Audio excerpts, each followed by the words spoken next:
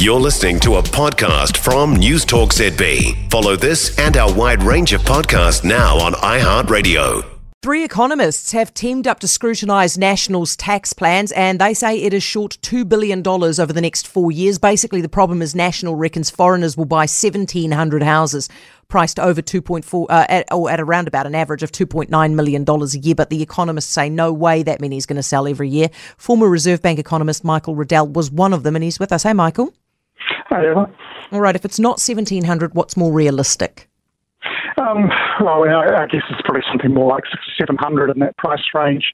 We've done a pretty careful exercise trying to sort of take National, what they described as their methodology, looking at past patterns of sales before the ban, and actually cross-checked it against experiences in places like Toronto and Vancouver that have put on these sales taxes, and you see quite a large drop in sales then. But that 2 million threshold really does matter because, average house prices, even in Auckland, are well below $2 million, and there just aren't that many really expensive houses in New Zealand. Have you taken into account everything that could possibly inflate this number? Have you taken into account population growth, house growth being, I don't know if population growth will even count, but house values going up, the demand, pent-up demand from foreigners to buy houses?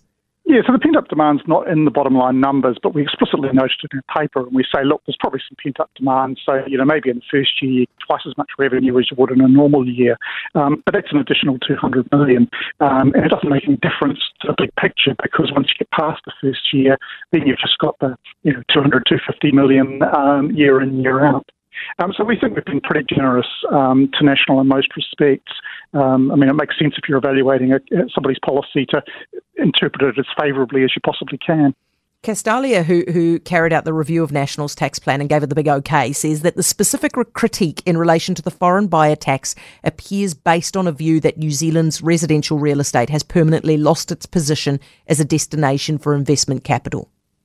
Yeah, and that's simply wrong. I'm not sure whether they've read our note or read my blog post about it. Actually, we started from what we saw in 2017, 2018, before the ban, before the tax.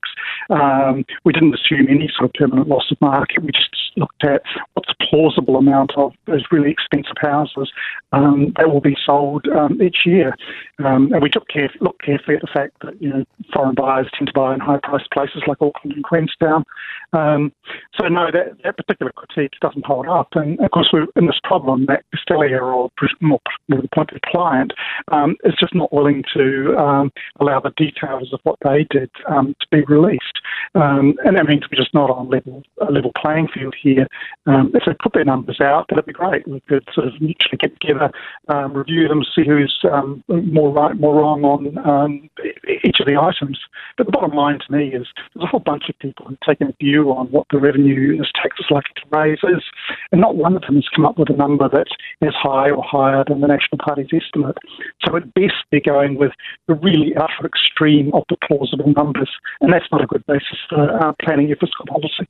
Michael, does it really matter? It's about, this is kept in perspective. From a macroeconomic perspective, 500 million a year, and this is 0.1% of GDP. The fiscal deficit in the briefing the other day was 2.7% of GDP. So in that sense, it's rounding error material macroeconomically. It's not going to make a difference to the inflation forecasts or anything like that. Where it goes to, though, I think, is more about this is a bunch of people who want to be our government in 6 weeks' time. Yeah. And so what we learn from how they handle these sorts of things, how they engage with criticism, is probably what should disconcert people more. It certainly disconcerts me as both commentator and voter. Michael, thank you for your time. Appreciate it. And all that hard work. Michael Reddell, former Reserve Bank economist. For more from News Talk ZB, listen live, on air or online, and keep our shows with you wherever you go with our podcasts on iHeartRadio.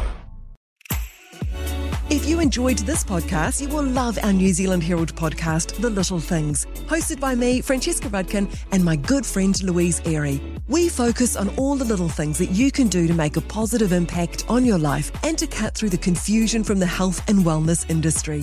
Join us every Saturday to hear from the experts for all the tips and advice you need. Just search The Little Things on iHeartRadio or wherever you get your podcasts.